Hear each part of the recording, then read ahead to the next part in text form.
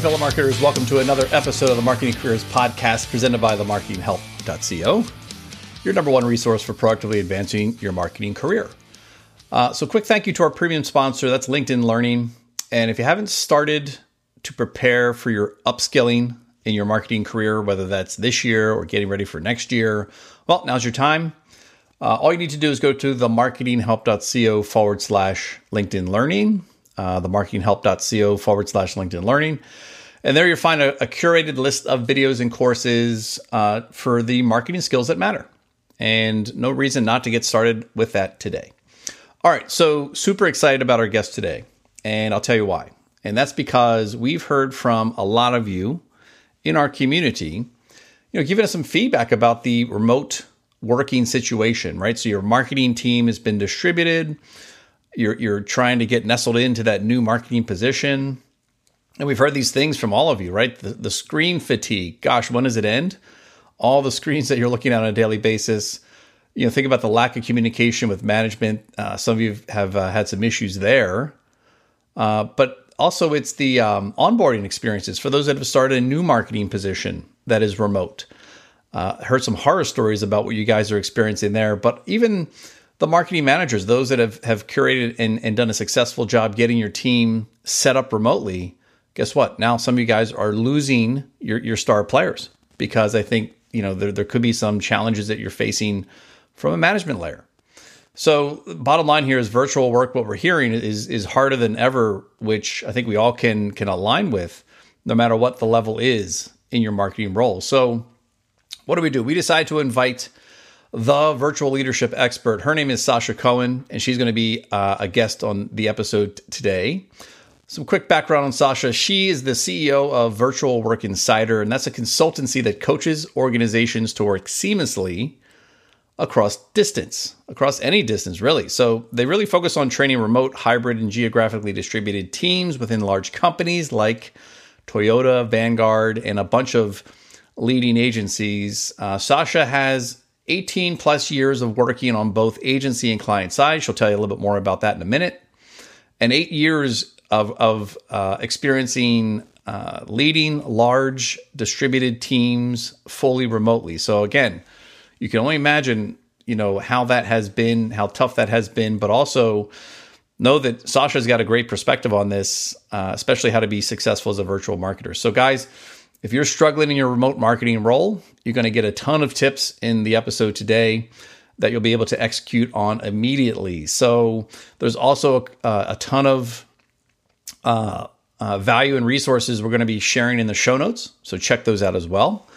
So without further ado, here's my conversation with Sacha Connor. All right, Sacha, welcome to the podcast. Hi, thanks for having me, Eric. So a couple things, so excited to have you here today because, in feedback we've been getting from our audience, especially when it comes to working remotely, there's specific challenges that we've been hearing. And again, super excited to have you join us today because, managing up, managing down, how do you navigate effectively in the virtual workspace? And marketing teams that are typically in the office together or have some sort of structure that allows for that personal interaction is now gone. And again, very excited to have you join us, especially given your background in the teams that you've worked with, especially within a marketing context. So let's just kick off today and just, let us hear more about your story and let us know how you ended up, your path to getting to Virtual Work Insider today, but also what are the problems that you're solving with Virtual Work Insider? Well, I love talking about that intersection of remote work and marketing. And that's because I spent 18 years working in marketing. So I have a background in marketing, both agency side and client side. And I started my career actually in advertising. So I started my career in a small agency outside of Philadelphia called Baki Communications, which I loved working in this small agency atmosphere because you get to have your hands in everything. I was in account management. And then I moved up to the big leagues. I moved to Goodby Silverstein and Partners in San Francisco. Wow. And that was kind of what you think of as in terms of that quintessential agency atmosphere where there was dogs running around the office. There was a ping pong court and a badminton court on my floor. And there's beer in the vending machines for a quarter. And, it was everything that you think in terms of being kind of a young worker, working in the agency biz. But what I realized was that I was really a client side marketer at heart. And so after a couple of years agency side, I just decided to move over to the Clorox company. And Clorox is headquartered in Oakland, California, so in the San Francisco Bay Area. So I just went kind of across the bay to Clorox, and I found my people. Like, I got over there and I was like, this is the kind of culture that I was built for. I felt like the leadership opportunities were amazing. The people were so smart. And I got to work on 360 degrees of marketing. So thinking more than just the advertising, but also new product innovation. I got to work in sales roles. I helped with pricing strategy and just really that full experience of how do you build a product and market a product. So this is where my remote story kind of comes into play now. So I spent 14 years at Clorox, 8 of which I was working fully remotely. So back in 2010, after I'd been at the company for about 6 years, my husband and I had our first child, and we decided that we wanted to live closer to our family, which was in the Philadelphia area. And I thought that meant I was going to have to make a choice, whether to stay with a company that I loved in the Bay Area or move near my family that I love, which is in the Philadelphia area. But it turns out I didn't have to make that choice. I had a bold idea, which was to ask if I could keep my job and do it from Philadelphia, from 3,000 miles away. And back in 2010, that was unheard of. That was unheard of within consumer packaged goods marketing. That was unheard of within Clorox. But luckily, I had a good reputation and a good relationship with the chief marketing officer. And he said, okay, you can be an experiment for us. Let's see how this works. So that led to me leading large distributed teams for 8 years from my home office in the Philly suburbs. So I can now, talk a little bit about what we're doing with Virtual Work Insider, if that's where you'd like me to head next. Yeah. So across those 8 years of me working remotely, I learned a lot. So it was a very large learning curve at first. I had to relearn how to do everything from a distance. And sometimes I felt like I had a hand tied behind my back. Sometimes I felt like I was blindfolded. Because you think back in 2010, there really weren't a lot of the tech tools that we have today that help us with that connectivity. So video conferencing was really, really new back then, for example. And so much of that work, and as you said, Eric, like that work, that creative work, that collaborative work is done synchronously in huddle rooms and war rooms together. And back in 2010, that was the case. So I had to find ways to actually make sure that I stayed top of mind, that I was able to influence, that I was in all of those conversations to be able to do my job well and lead my teams. So in 2018, I decided that I was going to launch my company, Virtual Work Insider. And the reason I did that was because I'm trained as a marketer and an innovator. And what we're trained to do is see unmet needs and to look for solutions that can uniquely fill those needs. And I was seeing this unmet need where I was getting pulled into conversations both internally at Clorox and also externally to speak at conferences, to speak at other companies about how to work in these virtual teams. So the light bulb that had gone off for me was, it wasn't about working fully remotely at the time. It was about even just helping teams work across distance, from office site to office site, from agency to client relationship, which are virtual relationships.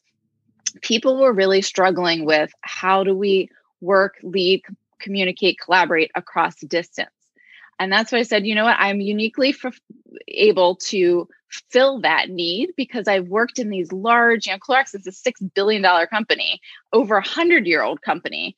And there are not many like me who have an experience of working in this remote environment for such a large traditional company.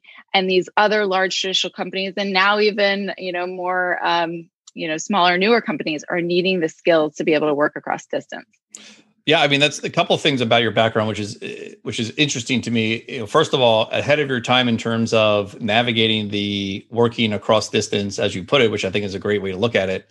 But also it's recognizing that, as you say, in 2010, the market was not conditioned to know how to best work with teams that were not located in the same room. So again, your CMO told you that you'd be the test case, and sure enough, you were probably learning a ton on a daily basis, which is great. So that's interesting to see how you were kind of, ahead of the curve to be in that position, which I have to imagine you've taken away so many learnings. Again, having worked inside in an office, especially an agency, in-house in a marketer, and then now as a remote marketer or somebody working across distance, you must have chock full. I mean, again, reasons to start Virtual Work Insider, but you must have tons of examples and things that you've tested that have worked to kind of be more effective when working across distance.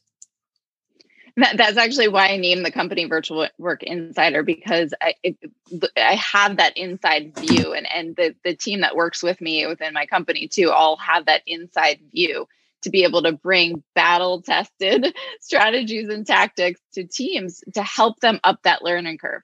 Remote work is hard. So I'm about to hit my 10-year remote anniversary in December, 10 years of remote work. And I'm still learning things every day about how to do this effectively. And so I know that it's hard, and that's why we want to help teams to teach them some skills, some new ways of working to help them jump a little bit higher up that curve, especially now during a global pandemic, which when I started the business, I never thought that this obviously was going to happen. Right. But I am happy that we exist to be able to help people during this rapid transition to remote work. Yeah, and I like that insider take, because again, you have the playbooks, and you have the been there, done that sort of documentation that can help others navigate what is, in most cases, first time ever, trying to operate effectively virtually. So for our audience listening, knowing that there's been some, marketing teams that have become distributed, overnight, so to speak, or over the course of a couple of weeks, what is it that, what are the greatest challenges that they're facing that they may not even know are going to be coming? And, what is the recommendation to those? Maybe it's the younger marketer and the VP or executive. What are some things you can share with them to know, like, hey, you're going to need to figure this out because you're working across distance? So first, let's start with, this is not normal remote work. So this is remote work during a pandemic. Mm-hmm. And, normal remote work, when I first started my company, and I would go in and talk to organizations and talk to them about the people that were not just working across different office sites, but the people that were working from home or fully remotely. I talk about how it needed to be a controlled, seamless environment. So, in those 8 years at Clorox, I always had 2 locked doors between me and my kids. My kids always had some sort of childcare. We made sure that things were really soundproof in my home office, because for me, it was important that as I was working with the senior executives within the company, that they felt as if I was sitting at the table with them. They didn't feel like it was a distraction for me to actually not be there. Well, the pandemic kind of threw all of that out the window. Right. So, I have two kids at home who are doing cyber school, and they need help sometimes. And I can only imagine with families who have young kids who don't understand boundaries and shouldn't understand boundaries and need help during the day, or families that need to help, elderly family members with food shopping or just checking on them, or people who have people sick in the household. So we have to start from a place of empathy and just understand that everybody is in their own unique situation, whether they're feeling really isolated because maybe they're single and at home alone, versus other people who are on the opposite end and are like crammed into a small space with lots of people and they actually need some space. So it's just starting from a place of empathy and knowing that this is not normal remote work. It's probably 10 times harder. Yeah. And then also knowing that this is more of a marathon than a sprint. So when this first happened, the pandemic hit back in March, a lot of organizations that I was working with were saying, okay, well, like, what do we do to kind of like Band-Aid for the next couple of months, help our people Band-Aid for the next couple of months before we get back to normal? And I red flags went up for me right away, because I was like, this is going to be a longer term thing than some of these companies are thinking. Some of them were in a little bit of denial because they were really scared about kind of a sense of loss of control. Right. When then they couldn't, their people weren't within earshot and eyeshot of the managers, for example. And so what I see as some of the greatest challenges is for those companies who still haven't kind of taken a step back, slowed down, slow down to go fast in putting some foundations into place.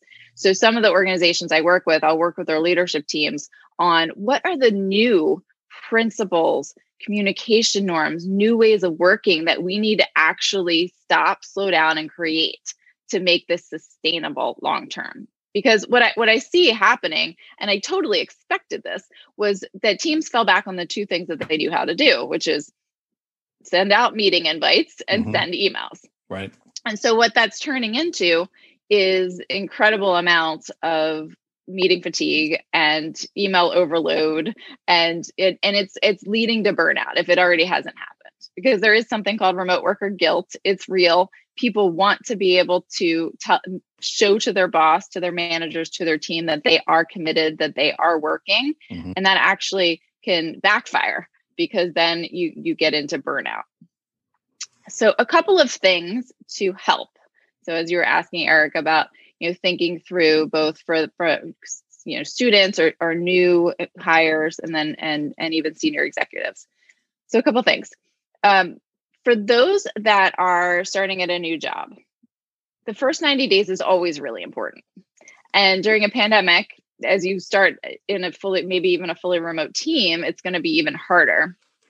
So when you come into that organization, you've got to know that, I'm going to guess 80% to 90% of those managers, of those new hires, have never been trained on how to manage people remotely. So you have to go in knowing that this is going to be a little sticky at first, right? Because those managers are trying to get their feet under them as well.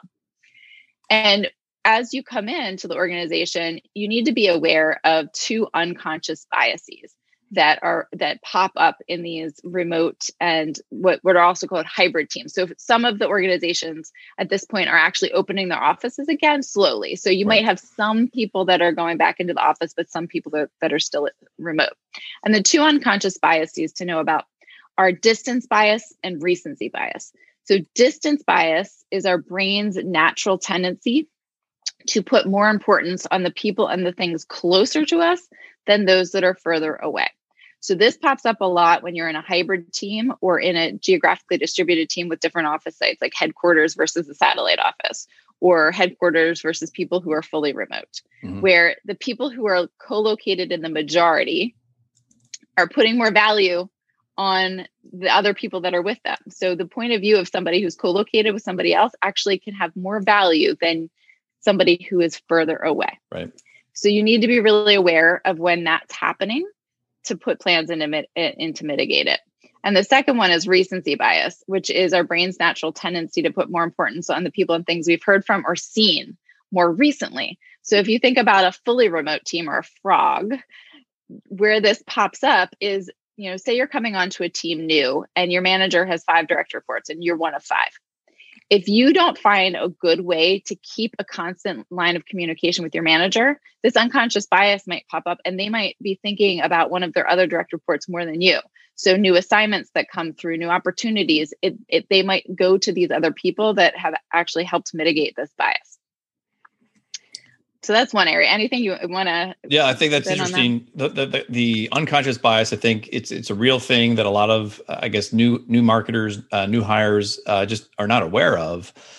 But unconscious bias meaning the managers aren't aware that they're doing it themselves. So, yes. Great tip for those that are just starting to be proactive, to take movement on staying top of mind, and not letting the distance feel like it's a thing that's going to keep somebody from contacting you. Because something we had talked about before is, if your manager has 5 direct reports and they have one-on-ones scheduled via Zoom, you be the person that suggests having a phone call, or something that is a little bit different in terms of ways to connect at different times, so that you stay top of mind, knowing that the manager as well is suffering from screen fatigue. Also. So yeah, I love the distance and the recency, kind of nice little quick tips for someone to be aware of those, but then act on them. Right. And part of acting on that is kind of another tip or framework that I want to provide is something that I teach around called being at cause versus being at effect. Nice. So being at effect is when you start to feel like you're a victim of circumstance, like you're being whipsawed by the situation. Like this is something that comes up often in times of crisis, which we're kind of in right now. And if you're at cause, you might find yourself even saying things like, if only my boss would. So for example, if only my boss would have told me that that was going on, or if only my boss would have set up time with me to explain this. And this comes up often in remote, this comes up in any situation, but often in remote situations, because you, as a remote employee, you start to be behind kind of these virtual curtains and feel like you're being left out of things because of these unconscious biases. And this also comes up a lot for more junior people. So what I teach about is to try to move that mindset from being at effect to at cause. So seeing that you can actually have a role in changing the system. You can influence the business, the system, what's going on by speaking up. And so you need to come in and speak up and say, I actually don't know anything about this project. Can you help me? Can you give me some information? Can you point me to the person that I need to talk to about this? You can't suffer in silence because no one will pick up on those cues, right? If you're in an office building and you're struggling, there's those cues where a manager can pick up on maybe you're twirling your hair, kind of like looking at like you're in angst first, but now they have none of those cues and context. Which also puts a little bit of onus on both sides when you talk about being at cause, where it's, if you're a manager listening, you've got a marketing team and you feel like you're disconnected. Are you being aware of, are you encouraging your team to be at cause versus at effect? Are you listening for them saying, making excuses, gosh, I didn't know about that meeting, whatever it is? Take action, ask your team, how can I help, right? Managers should be asking that of their team members, especially now. But on the other side, for the team member, it's almost as if, the only person that's going to help you is yourself. And, that cause, mindset is going to hopefully help somebody raise their hand, ask for help proactively. It's really, as you can imagine, as you've seen, it's probably one of the hardest things for someone to recognize is, raising their hand to say, I need help, thus I want to solve this problem, as opposed to just, being the victim of the circumstance, as you put it. Absolutely. Asking and giving help across distances is a really hard area, and it's a really important area. It's one of the workshops that I do is specifically on successful remote reporting relationships. And usually I like to have both the managers and the direct reports together, because then they hear all these frameworks and terms and tips together, and they leave that workshop having kind of a checklist of the things that they're going to go talk about directly with each other. Because this idea of, like you said, at cause versus at effect, if you teach the team this language, you can start to then have a conversation about it when you see it's happening. And just, when we hear from our audience, just those marketers that are in various positions and have been in those positions, since March, just kind of what it's been like. And it's just a shame to hear that there's so many missed opportunities because, teams, it sounds like a lot of teams could benefit from your workshop of just having that conversation where making it each side accountable to know what to ask for, to follow that checklist. Because here's what also is happening, from what we're seeing from our audience is that marketer is becoming disenchanted with what's going on here, and off they go. And there could be a good team member that is now looking for another job, only because it could have been solved by some conversations and some recognition from management, knowing that these pressures are falling and these unconscious biases are happening to save that valued team member, which I'm sure you've seen some retention issues with teams that have gone remote as well. Really good point about the retention, and retention is linked to engagement level. And typically, actually, one factor in improving employee engagement is providing a flexible work schedule, is allowing remote work. And there was a big study done by ADP Research, this was pre-pandemic, that showed that allowing remote work actually increases employee engagement.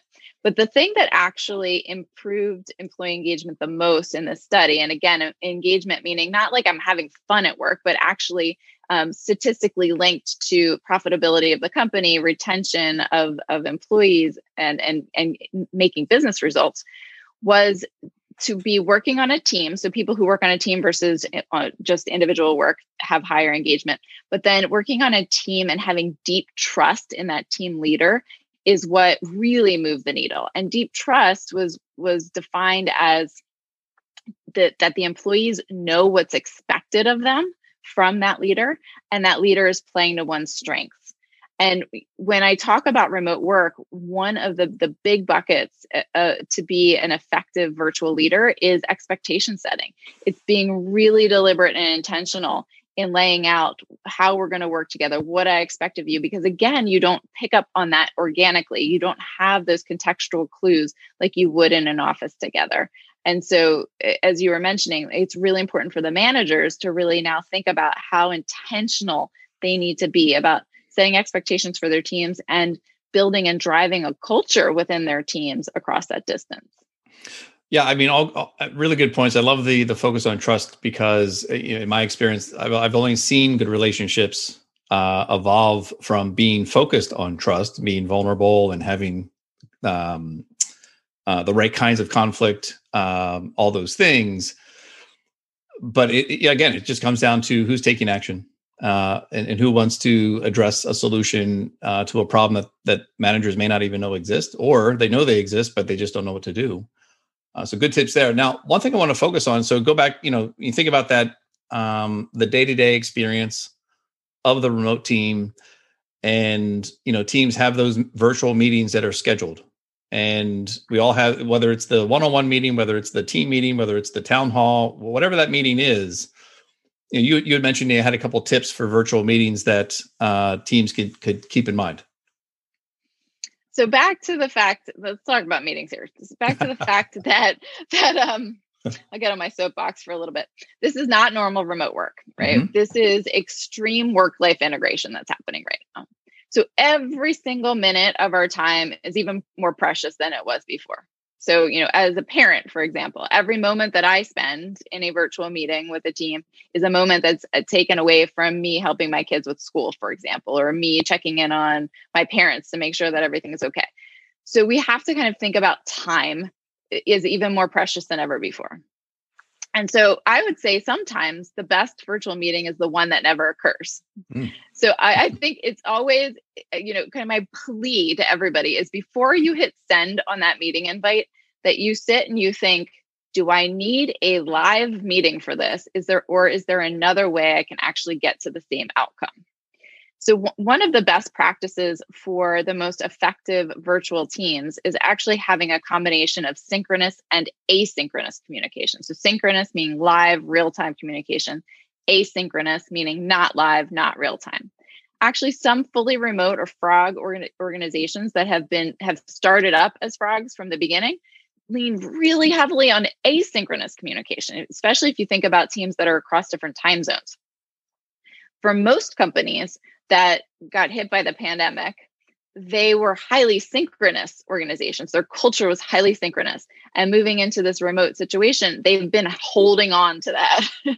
And they actually need to think a little bit differently about including some asynchronous components. But let's get back to your original question, which is, if I'm going to have a virtual meeting, what should I do? So, okay, you've answered the question. Yes, I still need to have the meeting.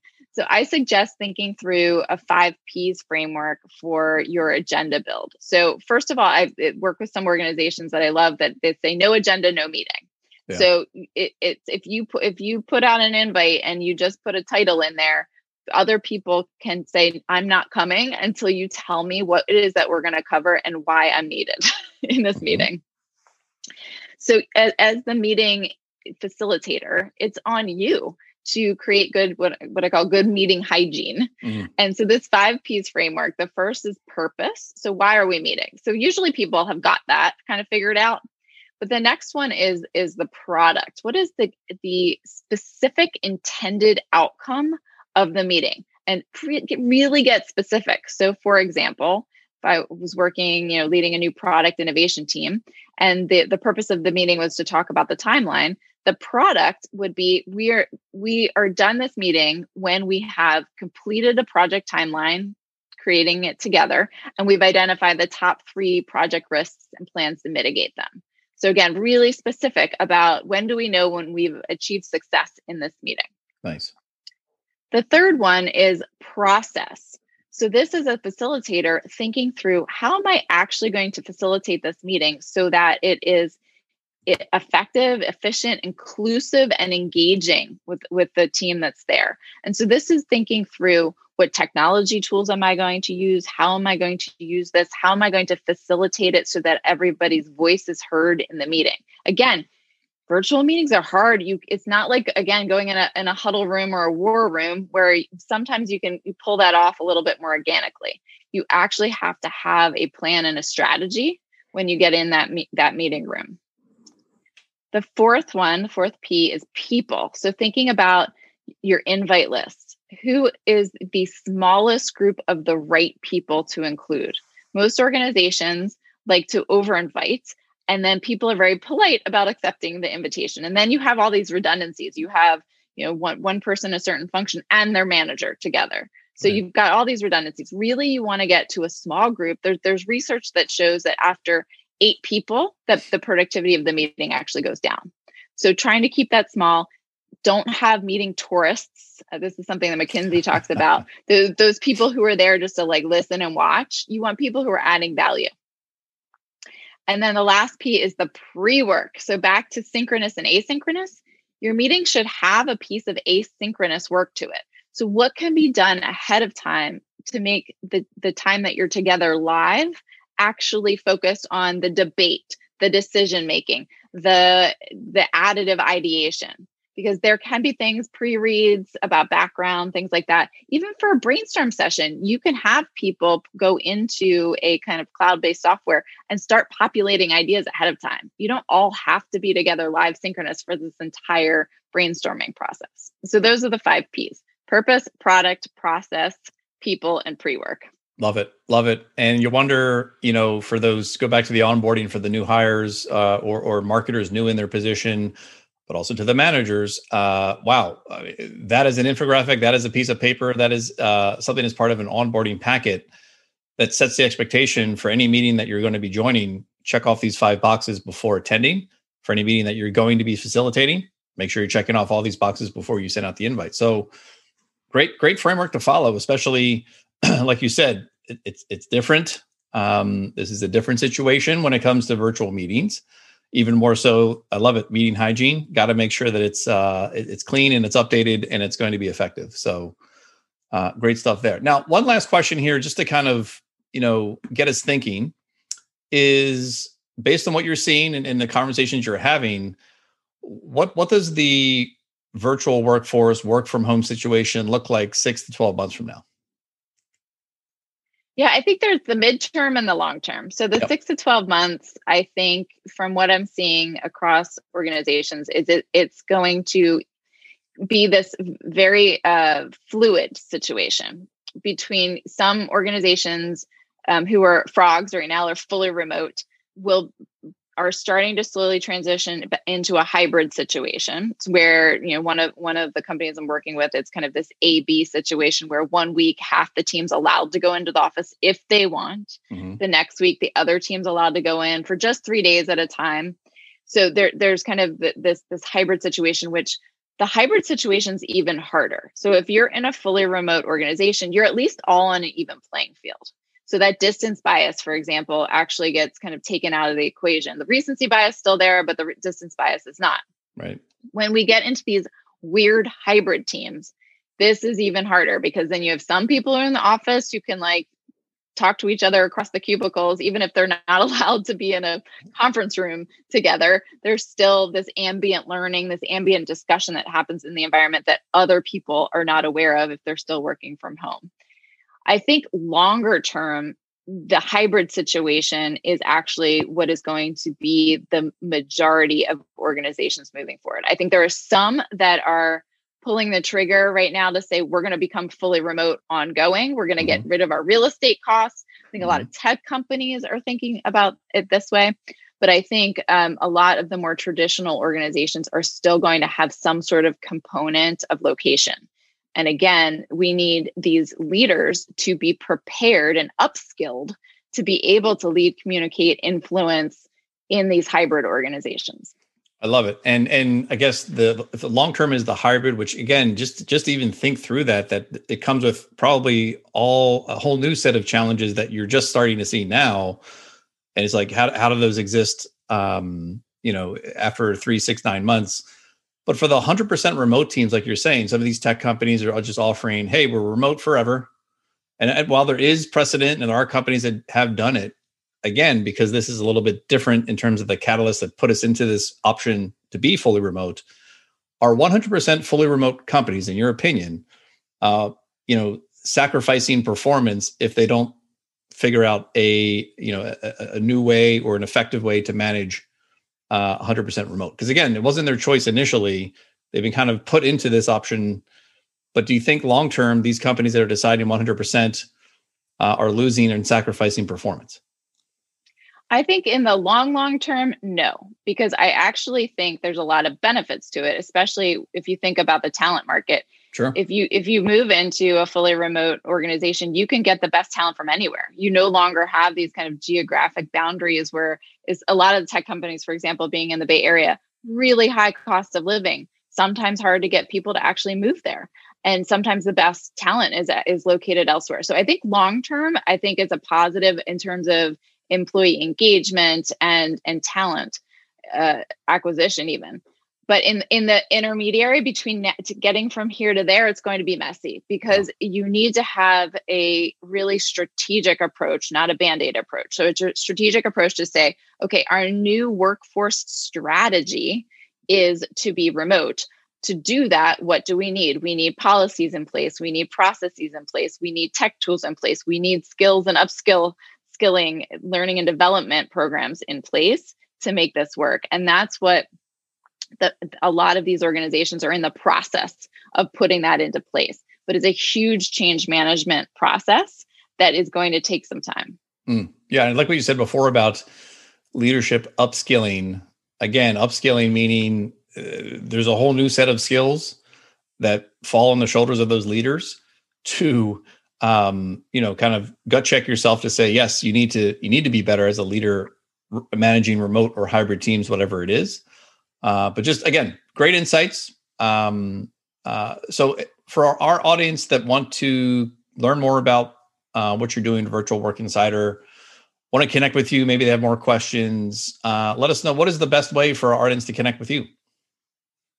Sure. First, you can visit my company website, which is virtualworkinsider.com. There are some free resources that you can download there. So one of them, of the resources, includes a quick assessment tool. So you can see of these kind of top skill areas to be an effective virtual leader. Where do you fall in terms of your skills? You could have your team fill it out too. So you can start to identify the gaps in terms of where you might need some support, and you might identify some experts within your own team that actually could teach others. So that's one area. And you can also sign up for my e-newsletter there. And then follow me on LinkedIn. So almost daily, I am posting tips and best practices on virtual leadership and virtual work. And so that's Sacha, Sacha, Connor, Connor on LinkedIn. Got it. And we'll share all the links just to help everybody else in the show notes. But thank you, Sacha. Great tips, a lot of great insights here, great information. Listen, anybody listening here, there's a lot of things I believe you can act on immediately as it relates to improving your remote work situation across teams or across distances. But again, thank you, Sacha, for joining us today. Thanks for having me. All right. A big thanks to Sacha Connor again for joining the Marketing Careers podcast. Great information. Make sure to connect with Sacha on LinkedIn. Check out her daily post, weekly post, great stuff. Also check out her company, virtualworkinsider.com. Now, ton of resources. I'll be linking you to in the show notes, so check those out as well. And listen, if you're struggling as a remote marketer and you want to be a guest, love to hear your perspective. Got some content we're working on. Love to hear your perspective on that. Just shoot us an email at connect@themarketinghelp.co and just put the word guest in the subject line. And then we know you heard this, you're interested in becoming a guest, you have experience as a remote marketer, you might be struggling as a virtual marketer now. So just email us, let us know if you're interested, and we will be in contact. All right, until next time, this is your host, Eric Harbison. And remember, today is a great day to proactively advance your marketing career.